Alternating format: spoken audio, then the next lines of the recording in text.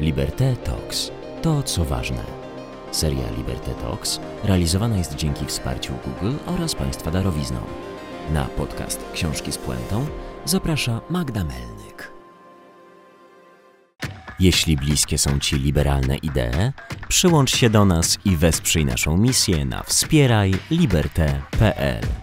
Tylko dzięki Twojej pomocy będziemy w stanie utrzymać stałą działalność. Witaj na pokładzie. Cześć Wam wszystkim. Witam Was w kolejnym odcinku Książek z puentą. Dziś moją gościnią jest Ishbel Szatrawska, autorka dramatów i teatrolożka. Dzień dobry. Bardzo mi miło. Jest to pierwszy raz tak naprawdę, kiedy zapraszam i Wy będziecie mieli okazję posłuchać autorkę dramatu.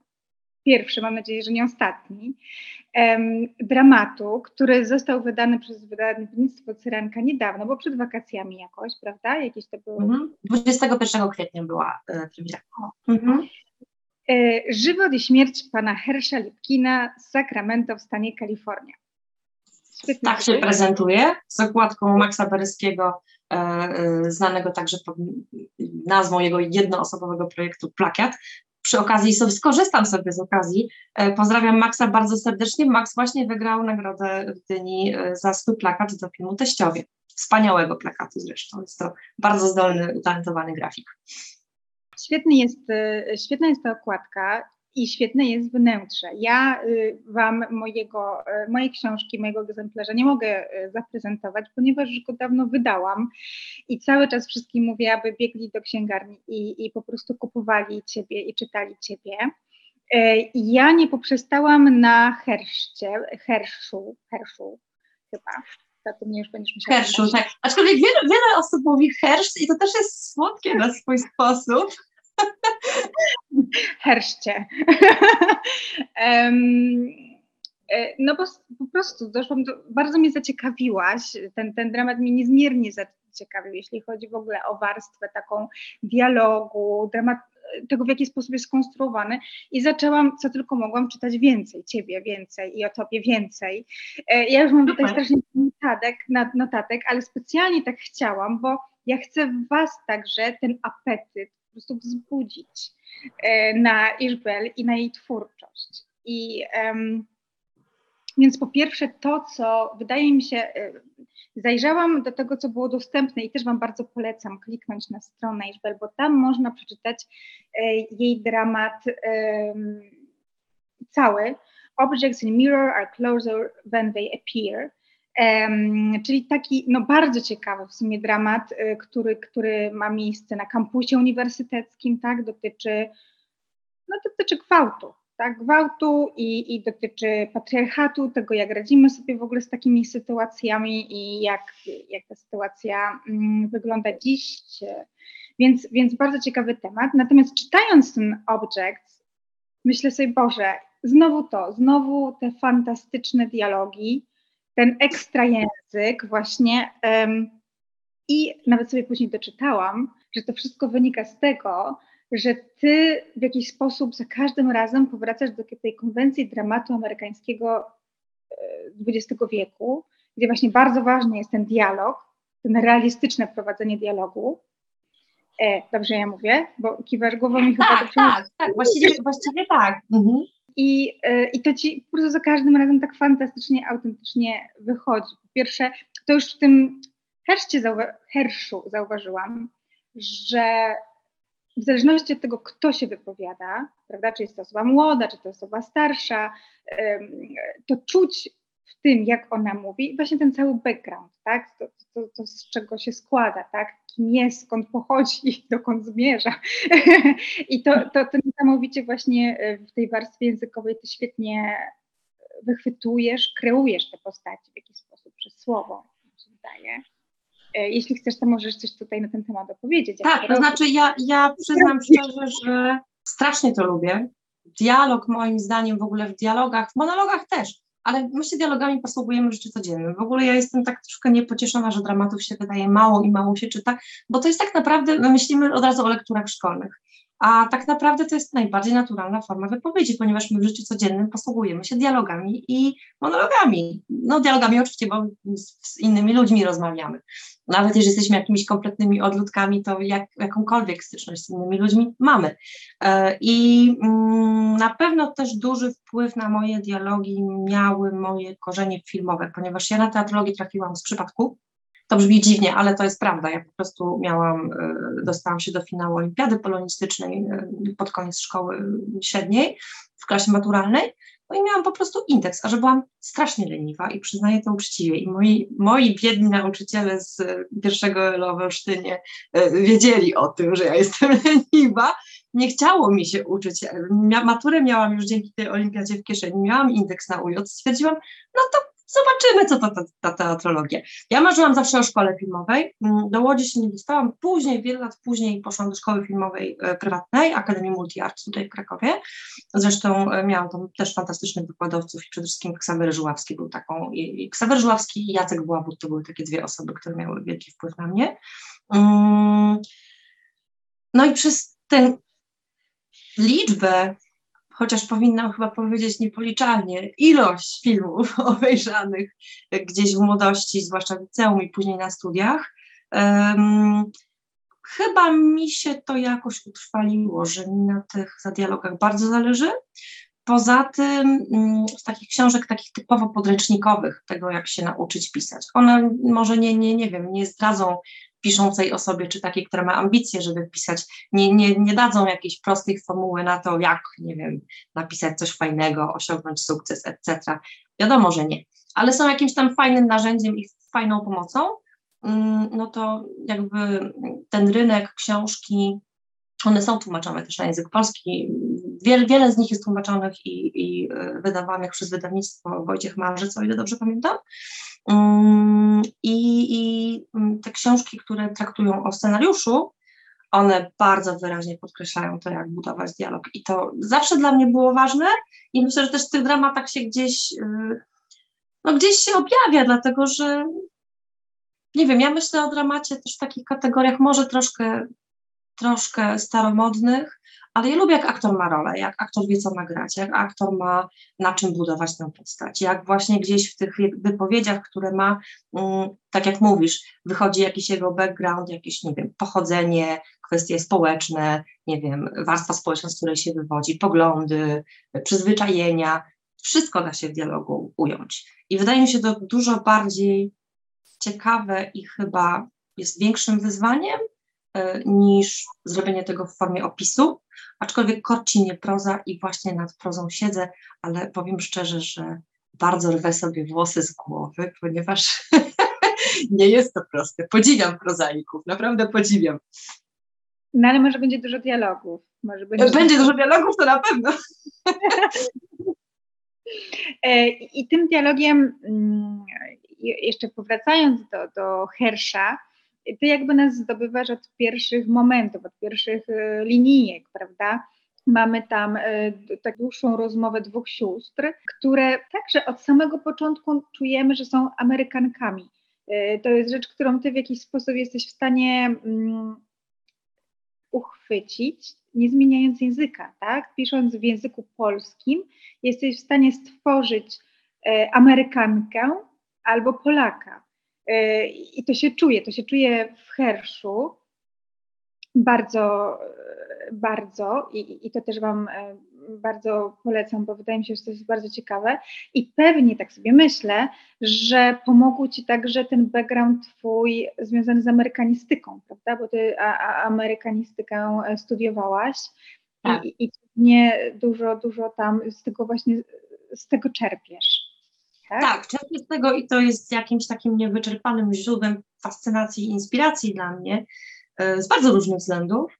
Natomiast to jest ciekawe, co mówisz. Ja nigdy o tym tak nie myślałam, ale faktycznie na pewno dużo łatwiej jest mi stworzyć dialog czy monolog osoby, która jest ze Stanów Zjednoczonych, niż kogoś na przykład, nie wiem, jeden dramat włoski napisałam, ludzie mówią, że fajne i że tam ludzie faktycznie, jakby postaci faktycznie są włoskie, ale to nie jest dla mnie naturalne. Ja się musiałam troszkę przy tym wysilić. Ze Stanami jest o tyle łatwiej chyba, że faktycznie to było gdzieś, to był jakiś taki punkt bardzo istotny w mojej edukacji. To jest jedna rzecz. Druga rzecz jest taka, że ja powiem uczciwie, ja w życiu prywatnym, tak jak mówię, ja strasznie kaleczę język. Błędy błędami zdarzają mi się w mowie potocznej. Wiadomo, że człowiek też mówi trochę niechlujnie. Inaczej się pisze, inaczej się mówi. Ale też ja używam bardzo dużo amerykanizmów. Nawet do tego stopnia, że kiedy redagowaliśmy tę książkę, to tam był jeden taki moment, w którym moja ulubiona korektorka Małgosia Pozik, którą pozdrawiam, wspaniała korektorka, redaktorka, upierała się, że nie może tam jakieś zdanie tak być zapisane, bo to jest zupełnie nie po polsku. A ja się kłóciłam, że ja tak mówię. Ale potem oczywiście jakby przyjęłam jej argumenty, bo faktycznie ja mówię amerykanizmami, po polsku mówię amerykanizmami. I to się przydaje, ale może też zawadzać. To czasami trzeba to ścinać i czasami trzeba tego bardzo pilnować, bo łatwo popłynąć.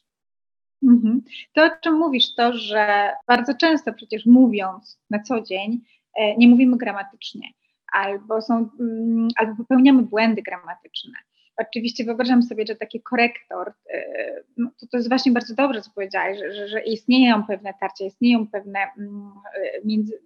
między tobą a korektorem, na pewno istnieją pewne wymiany zdań, ponieważ to czuć, ale to szczególnie na przykład, ja to wyczuwałam nawet bardziej w tym dramacie Mirror, tak, z tych objects, że tam to się aż, wiesz, że ten właśnie, ale dzięki temu, że ten język jest wręcz niegramatyczny, bądź innymi słowy powiedziawszy, że zasady gramatyczne jeszcze nie zatwierdziły takich form, tak, po prostu ty pokazujesz bardzo żywy język, taki, który jeszcze nie został jakby wprowadzony do kanonu języka polskiego, tak mnie się wydaje, ale to dzięki temu zyskujemy tą na przykład młodzieńczość, tak? Ten kampus, ten język młodego pokolenia, prawda, które nie będzie mówiło miotkiem, tak? No nie. Więc super, to jest właśnie bardzo, bardzo ciekawy temat. Tutaj jeszcze dla Was tylko przytoczę, że ten dramat włoski, o którym powiedziała Ishbel, to jest to ten tac, Czarna noc, czarna śmierć. Bardzo ciekawa rzecz, do której też chcę dotrzeć, ponieważ z jednej strony wydaje mi się, że trochę taki Decameron, ponieważ ludzie zgromadzeni, wiesz, w małym pomieszczeniu, jakieś tam pary i tak dalej, a z drugiej strony, co w opisie zdołałam odczytać, że są tam te dwa wirusy, które wirują nad głowami, koronawirus i ten wirus faszyzmu, tak? Więc myślę, że w ogóle bardzo często mam wrażenie, że w ogóle twoja twórczość, twoje dramaty, to jest takie bardzo trzymanie na pulsie, czyli trzymasz rękę na pulsie, jeśli chodzi o te wydarzenia społeczne, polityczne, które nam towarzyszą tu i teraz. I one są bardzo, z jednej strony bardzo aktualne, a z drugiej strony jednak pozostają, są takie ponadczasowe, tak, jeśli chodzi o problematykę, której dotykasz. Myślę, że w ogóle tak jest z dramatem i my o tym zapominamy często, dlatego że dramat jest formą użytkową mimo wszystko. My o tym nie pamiętamy, dlatego że mało dramatów się obecnie wydaje i myślimy o dramacie przez pryzmat lektur szkolnych, ale on jest jednak pisany z nadzieją na to, że jakiś teatr go wystawi, w związku z czym musi dotyczyć problemów współczesnych, no bo teatr raczej nie będzie zajmował się, jeżeli się podejmie wystawienia tekstu żyjącego autora, raczej będzie chciał się mierzyć ze współczesnością. Tematy uniwersalne też fajnie jakby się pojawiły, natomiast tutaj jest konkurencja dużo większa. Ja nie będę przecież konkurowała z Aeschylosem, prawda? Mówiąc krótko. Znaczy szanse mam niewielkie. Natomiast my też zapominamy o tym, że dramat w ogóle taki jest, taka jest jego natura, co ja w ogóle bardzo z nim lubię. I dramat to pisarze przeszłości, w historii. Najlepszymi przykładami to są Brecht i Szekspir, ale Szekspir chyba najbardziej dlatego, że my myślimy o Szekspirze właśnie przez pryzmat wielkich idei, Hamlet, Romeo i Julia i myślimy właśnie o tych uniwersalnych tematach. Ale często zapominamy o tym, że te teksty też były wtedy zupełnie współczesne. Tam jest mnóstwo politycznych aluzji. Cały teatr elżbietański to są ciągłe polityczne aluzje. W związku z czym taka jest natura tej formy i ja to w niej bardzo lubię, dlatego że czy są teksty na tyle uniwersalne, czy moje teksty są na tyle uniwersalne, że one przetrwają próbę czasu? Nie wiem, to się okaże, ale myślę, że to jest też na tyle fajna forma, na tyle żywa i na tyle reagująca na to, co się współcześnie dzieje na bieżąco, że czemu nie spróbować? Może przetrwa, może nie przetrwa, ale na chwilę, na teraźniejszość gdzieś odpowiadam, mierzę się z jakimś tematem, który jest żywy w tej chwili. No dobrze, to teraz ta druga nóżka, bo rozmawiałyśmy o dialogach, o ich właśnie takim realistycznym prowadzeniu, co jest jakby jedną z założeń dramatu amerykańskiego, a teraz druga nóżka, czyli psychologizm, czyli takie przedstawienie psychologicznych czy też psychicznych motywów działań bohaterów, tak? Czyli nie wiem, wszystko to, co dzieje się w nich i prowadzi, czy też, no nie wiem, w ogóle ich cechy charakteru, czy też przeżycia, tak? Które doprowadziły ich tam, gdzie są teraz. I myślę, że no to jest też bardzo taki silny rys w twoich dramatach. No bo w Objects to jest kompletnie ten temat, tak? To są właśnie emocje, no, pewne wydarzenia, ale też to wszystko, z czym człowiek mierzy się jakby sam z sobą, prawda? No i oczywiście w naszym Herszu też, no przecież to jest człowiek, który musi się, wiadomo, że będziemy jeszcze rozmawiały o historii, o tym wszystkim, co mu się przydarza, ale on się koniec końców musi zmierzyć sam z sobą, prawda? I to jest chyba taka, nie wiem, może to jest taka walka, która toczy się aż do końca. Tak, ale ja też zakładam, że mnie bardzo zależy na tym, żeby, to wiem, że to brzmi jak wyświechtany slogan i już to powiedziałam, ale żeby aktor wiedział, co ma grać. I oczywiście dużo zależy, bo jeżeli mówimy o tekście użytkowym, bardzo dużo zależy od tego, co z tym zrobi reżyser, co wyjdzie w próbach. Przecież reżyser dokonuje cięć i różnych innych, ma prawo do ingerencji w tekst, jak najbardziej. Ja w ogóle wychodzę z takiego założenia, że ja już napisałam, ja już mój świat przedstawiony, to jest koniec, to znaczy ja już go nie tykam. Co ktoś z nim zrobi i go, nie wiem, w jakiś twórczy sposób przetworzy, to jest jego brocha. Mam taką śmieszną sytuację, że parę razy do mnie dzwonili reżyserzy z pytaniami i co jest bardzo miłe oczywiście i ja rozumiem, że mają potrzebę, żeby konsultować pewne rzeczy, jeżeli autorka żyje, to dlaczego by nie skorzystać, ale ja w pierwszym odruchu wpadałam w taki stupor i myślałam, co ja mam ci powiedzieć? Ja tu już wszystko napisałam, ja już więcej ci nie dodam, teraz musisz swój świat z tego stworzyć. Natomiast tak szczerze, oprócz tego, że aktor musi mieć co grać, mnie się wydaje, że w ogóle, przynajmniej ja tak widzę jako czytelniczka sama, że ja się nie przywiązuję do książek i w ogóle do tekstów kultury, w których nie rezonuje we mnie jakoś bohater. Ja nie muszę się z nim kompletnie i całkowicie utożsamiać. Ja mogę mieć zupełnie inne doświadczenie. Ja mogę nawet go odrzucić i mieć poczucie, że to jest absolutnie droga, której ja bym nie wybrała i że ten człowiek charakterologicznie jest zupełnie inny ode mnie, ale musi coś zwrócić moją uwagę. Bardzo nie lubię płaskich postaci i czasami są takie książki, oczywiście nie będę podawać przykładów, bo to byłoby nieeleganckie, ale czasami tak jest, że biorę jakąś książkę, ona jest tam, nie wiem, okrzyczana jako wspaniała, nie wiem, krytycy piszą peany, a ja otwieram, kończę, odkładam i po miesiącu, nawet ona może być sprawnie napisana, to nie o to chodzi, bo to może być tak, że ktoś może mieć ten warsztat, to nie wyklucza takiej sytuacji. I po 2-3 miesiącach, pół roku, ja nic z tego nie pamiętam. I nie lubię tego. Tak zabrzmi jak z Gret, ale nie lubię tego. Lubię jednak takie książki, które we mnie zostają, a nawet takie, które po latach nadal wzbudzają we mnie ochotę na to, żeby je przeczytać ponownie. Nie wiem, czy tak jest z moimi tekstami, natomiast myślę, że całkiem nieźle mi wychodzi faktycznie przedstawienie jakiegoś tam życia wewnętrznego postaci, no bo wydaje mi się ono istotne, tym bardziej, że dramat cały opiera się tak naprawdę na postaciach. Skoro nie ma opisów, no to trzeba coś pokazać, prawda? A tym czymś przede wszystkim jest to, jak bohaterowie między sobą się komunikują, w jakich są zależnościach, relacjach, no i to, co przeżywają wewnętrznie. Mhm. To wiesz, ja tylko mogę potwierdzić, że budujesz takie postaci, które zostają z człowiekiem, bo wiadomo, no, że Hersz, no to musi być dopracowany, no jest jakby tutaj na okładce, prawda, i generalnie spaja całą tą historię, więc wiadomo, że jego historia jest tutaj no, bardzo ciekawa i on sam. Ale to, co mnie bardzo podoba się w tym dramacie, to, że ty dopracowujesz praktycznie każdą postać, która wychodzi na tą scenę. I z każdą z nich ja jestem w stanie się utożsamić i gdzieś się noszę. Na przykład, a w ogóle to jest w ogóle ciekawa historia, bo ja na przykład czytałam ten dramat, nie wiem, 2 miesiące temu, a teraz, jak o nim myślę, to nie wiedzieć czemu, najczęściej myślę o jego żonie. Wiesz, jakaś tam postać zupełnie, wiesz, przez ciebie tak poboczna. Ale wiesz, nie, właśnie chcę to, dlaczego o tym mówię? Dlatego, że koniec końców nad każdą z tych postaci stawiasz jakieś raczej tą kropkę nad i one są jakimś zamkniętą opowieścią, dopracowaną opowieścią. No i są takie prawdziwe, żywe, Że ona mi się podoba, wiesz co, bo na początku ona mi się oczywiście bardzo nie podobała, ale teraz myślę, Boże, jak łatwo takim ludziom żyć, takim właśnie bardzo takim podchodzącym bardzo realistycznie do życia, wiesz, tak myśleć mało, po prostu do przodu, do przodu. Takie bardzo praktyczne takie podejście. To jest ciekawe, co człowiekowi zostaje w głowie, ale na pewno zostają z nami ci ludzie, bo oni są żywi. I to dzięki tobie i twojej pracy. No ale musimy, słuchajcie, koniec końców, musimy jednak przejść do meritum, bo jest to podcast o książkach. My w życiu nie rozmawialiśmy tutaj tyle o teatrze, i o aktorach, i o scenie, i o w ogóle dialogu i monologu. I bardzo się cieszę, bo jest to wkraczanie w nowe obszary i to mnie też w ogóle cieszy i rozwija.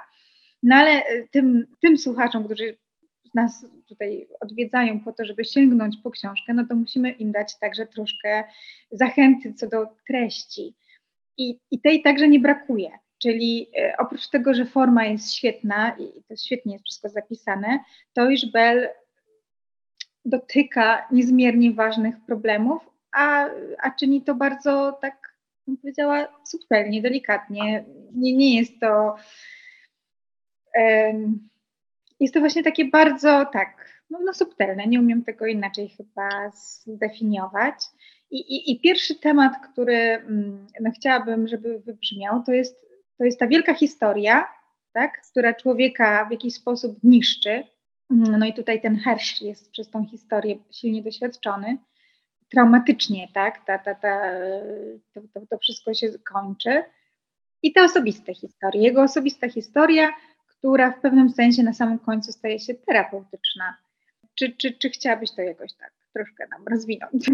Tak, ja nie chcę przede wszystkim spoilować, w związku z czym będę unikała jakby dokładnych jakichś deklaracji, co tam się konkretnie dzieje i do czego on wraca pamięcią, ale sytuacja jest bardzo prosta, w takim dużym skrócie.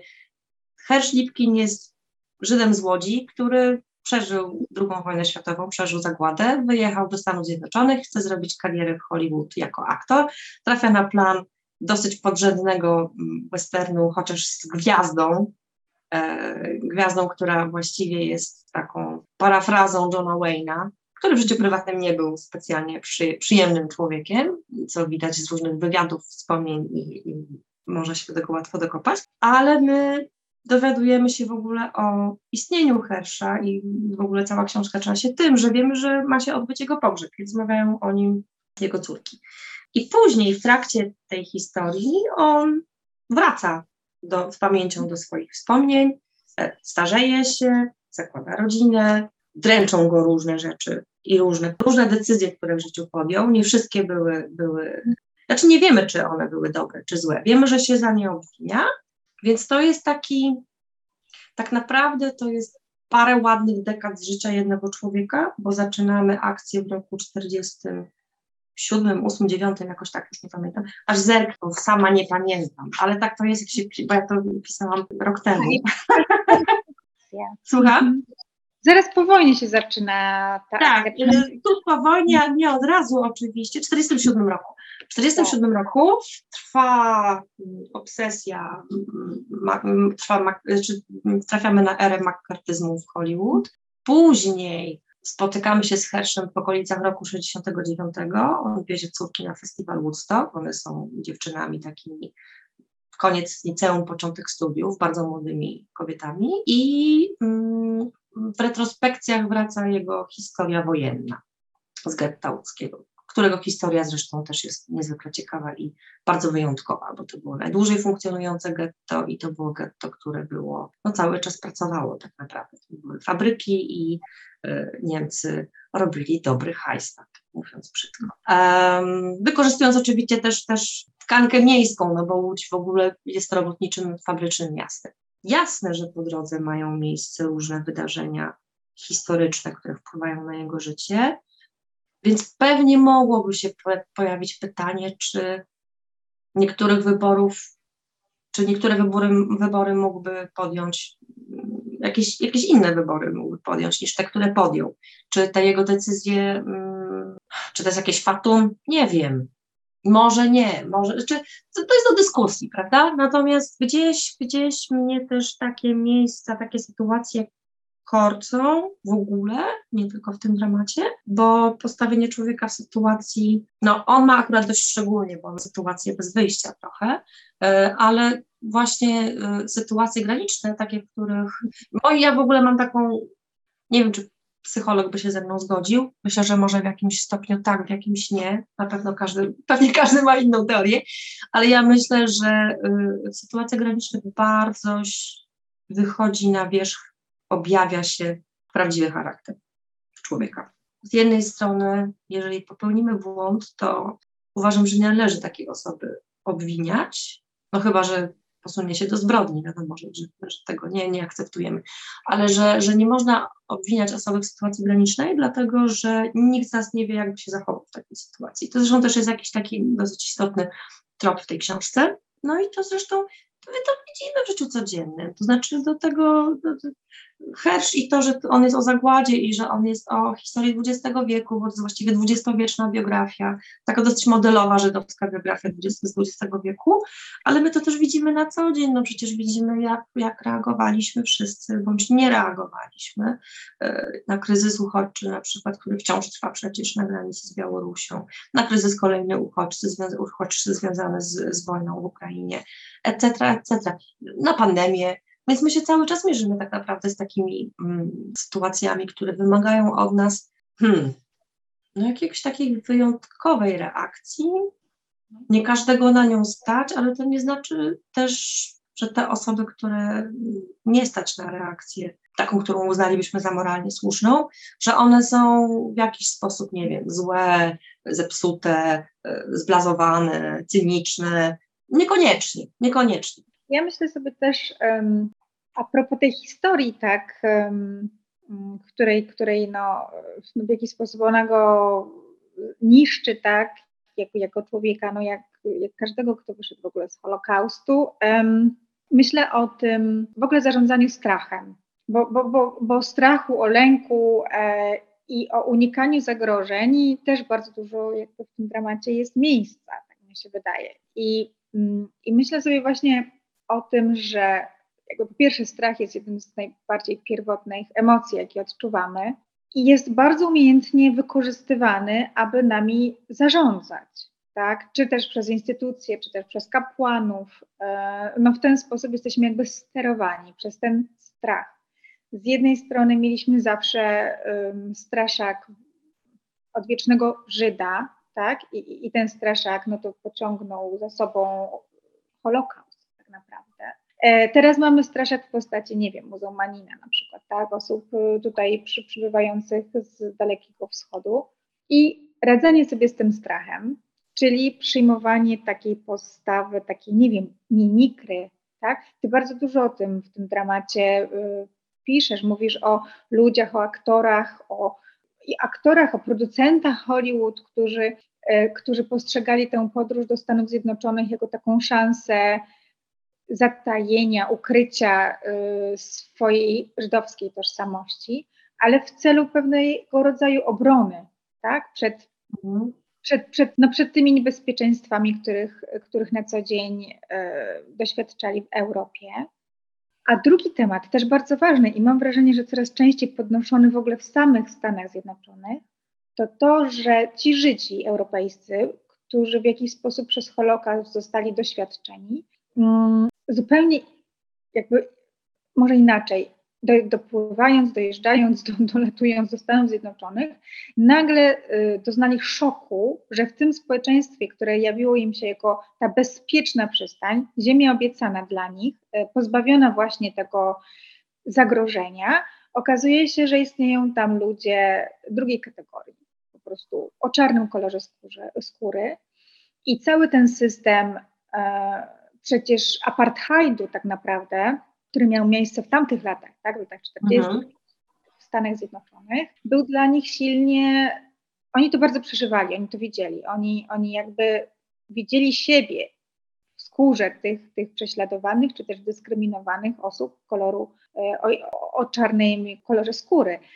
I twój dramat nawiązuje do takiej specjalnej nici porozumienia, trudno mi powiedzieć, większej wrażliwości na ten temat, jeśli chodzi o Żydów. I wiesz, i teraz widzę, po tym, jak przeczytałam twój dramat, to widzę to wszędzie dookoła. Nawet sobie, wiesz, co wypisałam, bo ostatnio właśnie też na wakacje wzięłam tego Colsona Whiteheada Rytm Harlemu i tam też właśnie jest ta relacja jakiegoś tam starego żydowskiego sklepikarza i tego naszego czarnego bohatera głównego. Teraz byłam, wiesz co, na YouTubie sobie czasami trailery oglądam i wyskoczył mi wczoraj trailer z reżyserii James Gray, będzie występowała Anne Hathaway, Anthony Hopkins i to rusza, raczej to będzie premiera koniec października w Stanach. Film nazywa się Armageddon Time i dokładnie ten temat, właśnie Żydów, którzy w tych Stanach są i muszą się jakoś odnaleźć w tych relacjach biało-czarnych, dajmy na to, tak? Bardzo skomplikowany temat, no bo oni jednak zawsze dążą do tej mimikry. Wiesz, no nie róbmy sobie więcej problemów, tak? I tak już powiem tak, ja bym nie generalizowała tak ogólnie, no bo jak to ładnie powiedział, to jeden z moich znajomych, nie każdy Żyd jest liberałem, nie każdy Żyd jest lewicowcem, prawda? Istnieje też Henry Kissinger, oczywiście, ale z drugiej strony faktem jest, że w latach 60. podczas walki o równouprawnienie osób czarnoskórych w Stanach Zjednoczonych, z tej społeczności białej, faktycznie w tej społeczności białej dużo było Żydów, niekoniecznie nawet lewicowych, bo też rabini się angażowali. Pamiętam, że w tym marszu w Selmie była cała grupa kapłanów, którzy wspierali ten protest. Tam też jakieś chyba 2 rabinów było. Nazwisk oczywiście nie pamiętam, ale bo ja kiepską pamięć w ogóle. I faktycznie jak się też spojrzy w ogóle na kontrkulturę lat 60., późnych lat 60., gdzie to wszystko tak naprawdę się kotłowało w Stanach mniej więcej w tym samym okresie. No, to w ogóle był burzliwy czas w Europie, wtedy były protesty maja 68 roku, protesty studenckie, więc myślę, że taki cały splot różnych wydarzeń, pewnie też jakiś może rodzaj empatii, ktoś pewnie bardziej obcykany ode mnie, znaczy jest to nawet nieźle obcykane, ale nie tak dobrze jak specjaliści. Ktoś lepiej obcykany ode mnie w kwestiach judaizmu pewnie by wyciągnął też ten wątek mesjański, bo jednak istnieje cała ta zasada tikkun olam, czyli naprawy świata, ciągłego jakby udoskonalania go i podejmowania takich decyzji, które powodują, że ten świat jest lepszy niż ten, który zastaliśmy, kiedy, nie wiem, urodziliśmy się i się w nim wychowywaliśmy. Więc to jest bardzo, bardzo dużo czynników, ale faktycznie ten wątek się u mnie pojawia i Stany w ogóle są taką mozaiką tematów tak naprawdę, w związku z tym, że są bardzo różnorodnym krajem i bardzo wieloetnicznym, wielonarodowościowym, wielowyznaniowym. To jest coś, co my mieliśmy przed wojną, prawda? Potem wojna dużo zniszczył PRL w taki doraźny sposób, utrzymując ten mit takiego monolitycznego społeczeństwa, które tak naprawdę nie było monolityczne. Ale myślę, że my jesteśmy o tyle mądrzejsi po tylu dekadach i o tyle bardziej wrażliwi, że patrzymy na to, nie wiem w jakim odsetku, nie chcę tutaj się porywać, że w większości, pewnie w większości nie, ale myślę, że jesteśmy coraz bardziej wrażliwi na inność różnego rodzaju. Mam nadzieję, że będziemy coraz bardziej wrażliwi i dostrzegamy ją po prostu w jakimś tam stopniu. Mam nadzieję, że zaczniemy dostrzegać, zaczniemy ją akceptować i wspierać też, bo osoby mniej uprzywilejowane oczywiście tego wsparcia potrzebują. To nie chodzi tylko o to, żeby powiedzieć, no toleruję, możesz sobie być jaki chcesz i nie zwracać uwagi na przykład na dyskryminację jakiegoś rodzaju, prawda? Ale nie wiem, jak ja sobie przypomnę na przykład czas mojego liceum, o Ślązakach na przykład mówiło się troszkę, o Kaszubach prawie w ogóle, o imigrantach w Polsce tylko w kontekście negatywnym, zwłaszcza o Rumunach i o Romach z Rumunii. To jakby myślę, że w ciągu, może jakbym miała teraz pomyśleć o tym, jak wygląda nasz świat w Polsce, jak politycznie to wygląda społecznie, no to nie jest może różowo, wiadomo, ale z drugiej strony, jak sobie pomyślę o latach 90. i o mojej młodości takiej nastoletniej, my wykonaliśmy bardzo dużą pracę mimo wszystko. My tego zdajemy się nie dostrzegać, ale jednak dużo się zmieniło i liczę na to, że te uprzedzenia, które wciąż są bardzo żywe w społeczeństwie, że one także w trakcie odpadną siłą rzeczy.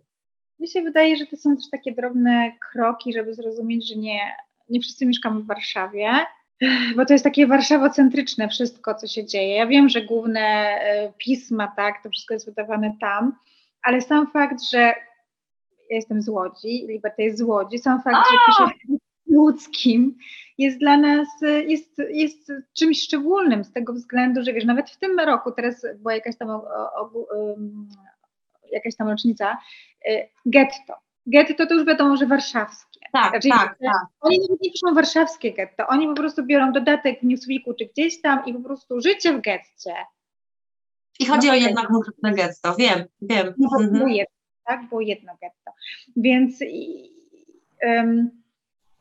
Więc wiesz, ja na przykład po zakończeniu liceum, ja w ogóle nie wiedziałam, jak wyglądał okres okupacji w Łodzi, ponieważ my wiedzieliśmy, że na przykład, nie wiem, o 5:00 była godzina policyjna w Warszawie, dokładnie wiedzieliśmy, jak się, no wszystko, całe życie jakby takie okupacyjne, jeśli byś mi chciała spytać, jak wyglądało życie okupacyjne, to ja Ci opowiem, jak wyglądało życie okupacyjne Warszawy, tak?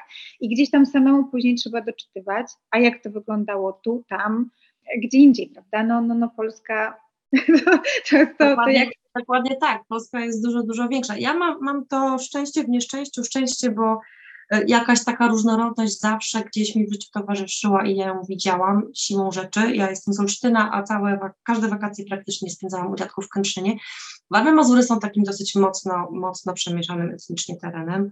Nie wiem, czy nie najbardziej w Polsce, a przynajmniej był taki moment, kiedy statystycznie właśnie tak wychodziło w badaniach. To się wiąże z bardzo różnymi rzeczami. Znaczy przede wszystkim z wysiedleniem tak naprawdę Niemców i ludności autochtonicznej, czyli Mazurów. Część z nich została, ale bardzo wielu z nich zostało zmuszonych tak naprawdę do wyjazdu. Z przesiedleniami ze wschodu, głównie z Wileńszczyzny. Część mojej rodziny pochodzi z Wileńszczyzny, z Białorusi też. Z akcją Wisła, bo Ukraińcy i zdaje się, że nawet jakaś garstka Łemków została przesiedlona na tereny Warmii Mazur. No i kwestia tego, że dawne Prusy Wschodnie są podzielone granicą, tak naprawdę my mamy drugą naszą część regionu w obwodzie kaliningradzkim. Więc są też te wpływy rosyjskie, ale głównie chyba litewskie, ukraińskie, no i te autochtoniczne, niemieckie, mazurskie. Więc ja miałam takie poczucie, że ja się wszędzie poruszam po terenie takim, w którym, nie wiem, moja babcia mieszkała całe życie w domu, w którym ktoś kiedyś mieszkał, już nie mieszka i że ci Niemcy gdzieś żyją, może wyjechali, może nie żyją, może zostali zabici, może zginęli w trakcie proszenia Armii Czerwonej. Nie wiadomo, ale że to cały czas gdzieś tam się kotłowało. Natomiast faktycznie, jeżeli chodzi o źródła, o naukę, o to, co my przyswajamy w szkole, w telewizji, to jest to jakimś tam źródłem, nie chcę powiedzieć frustracji, bo oczywiście historia Warszawy jest pasjonująca, to wielkie miasto, przecież metropolia i tak dalej, w związku z czym tam jest mnóstwo fascynujących wątków, ale faktycznie to jest takie trochę grzebanie, jak już człowiek zacznie się interesować jakąś konkretną mieściną, wsią, czy jakimś regionem, no to dużo musi sobie sam odkopać. Ja to też widzę, bo ja na co dzień pracuję w Muzeum Żydowskim w Krakowie i oczywiście wiadomo, że nie wiem, jak to jest placówka w Krakowie dotycząca historii Żydów w Krakowie, to raczej automatycznie myśli się o tym, że jeżeli robimy jakieś warsztaty dotyczące, czy wykłady dotyczące właśnie na przykład codzienności w getcie, to że raczej będziemy mówili o getcie krakowskim, a nie warszawskim. Ale też wydaje mi się, że przez wiele lat przebicie się do takiej szerszej recepcji z tego typu tematami nie było proste, bo ludzie mają z automatu, że powstanie w getcie, no to jest powstanie w getcie warszawskim, getto w ogóle to jest getto warszawskie. W ogóle powstanie warszawskie samo w sobie jest też ciekawym fenomenem, prawda? Znaczy to nie w getcie, tylko to ogólnomiejskie, tak powiem, bo o ile ja nie neguję tego, że w jakiś sposób nawet jestem wzruszona, kiedy syreny się włączają. Moja ocena tego, czy należało to powstanie wywołać i posłać tych młodych ludzi na raczej pewną śmierć, czy nie, jest moją oceną i rozumiem, że ktoś może się z nią nie zgadzać. To jest na tyle sprawa na tyle sprawa kontrowersyjna i tak naprawdę nie ma tu dobrego wyboru, że nie jestem w stanie powiedzieć, nie powiem, ja mam rację, a ktoś inny nie ma racji. Rozumiem też argumenty drugiej strony jak najbardziej, ale z drugiej strony sobie myślę, ale ile powstań było różnego rodzaju w Polsce, ile było buntów, gdzieś tam też, czy też jakichś właśnie takich sytuacji, godnych chyba pamiętania, nie z powodów nawet militarnych, tylko dlatego, że po prostu zginęła masa ludzi w związku z tym. Ja gdzieś w wierszu to zresztą poruszam na moment, nie oczywiście w kontekście jakiegoś disu na powstanie warszawskie, ale raczej w takim kontekście, że, czy powstanie w getcie warszawskim właściwie, tylko w takim kontekście, że prawie w każdym większym polskim getcie było powstanie albo były jakieś akcje, nazwijmy to, nie chcę być terrorystyczne, bo to przecież Niemcy wprowadzili terror, to nie jest dobre określenie, ale na przykład, nie wiem, w Krakowie taką słynną akcją był zamach na jakichś tam dosyć wysoko postawionych oficerów, którzy przebywali w kawiarni i to regularnie w tej kawiarni przesiadywali przy rynku głównym. I 2 młodych Żydów tam po prostu bombę chyba rzucili, już nie pamiętam, ale jak takich historii jest mnóstwo, rozsianych po całej Polsce.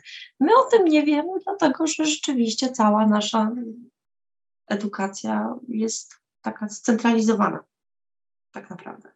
To prawda i wydaje mi się, że twój dramat w jakiś sposób właśnie odpowiada na to zapotrzebowanie, tak? Patrzenie na tą różnorodność. Ja powiem tak, raz jeszcze, bardzo Was zachęcam do sięgnięcia dramatu wydanego w tej wiosny przez wydawnictwo Cyranka. Żywot i śmierć Hersza Lipkina, tak? Dobrze mówię? Tak,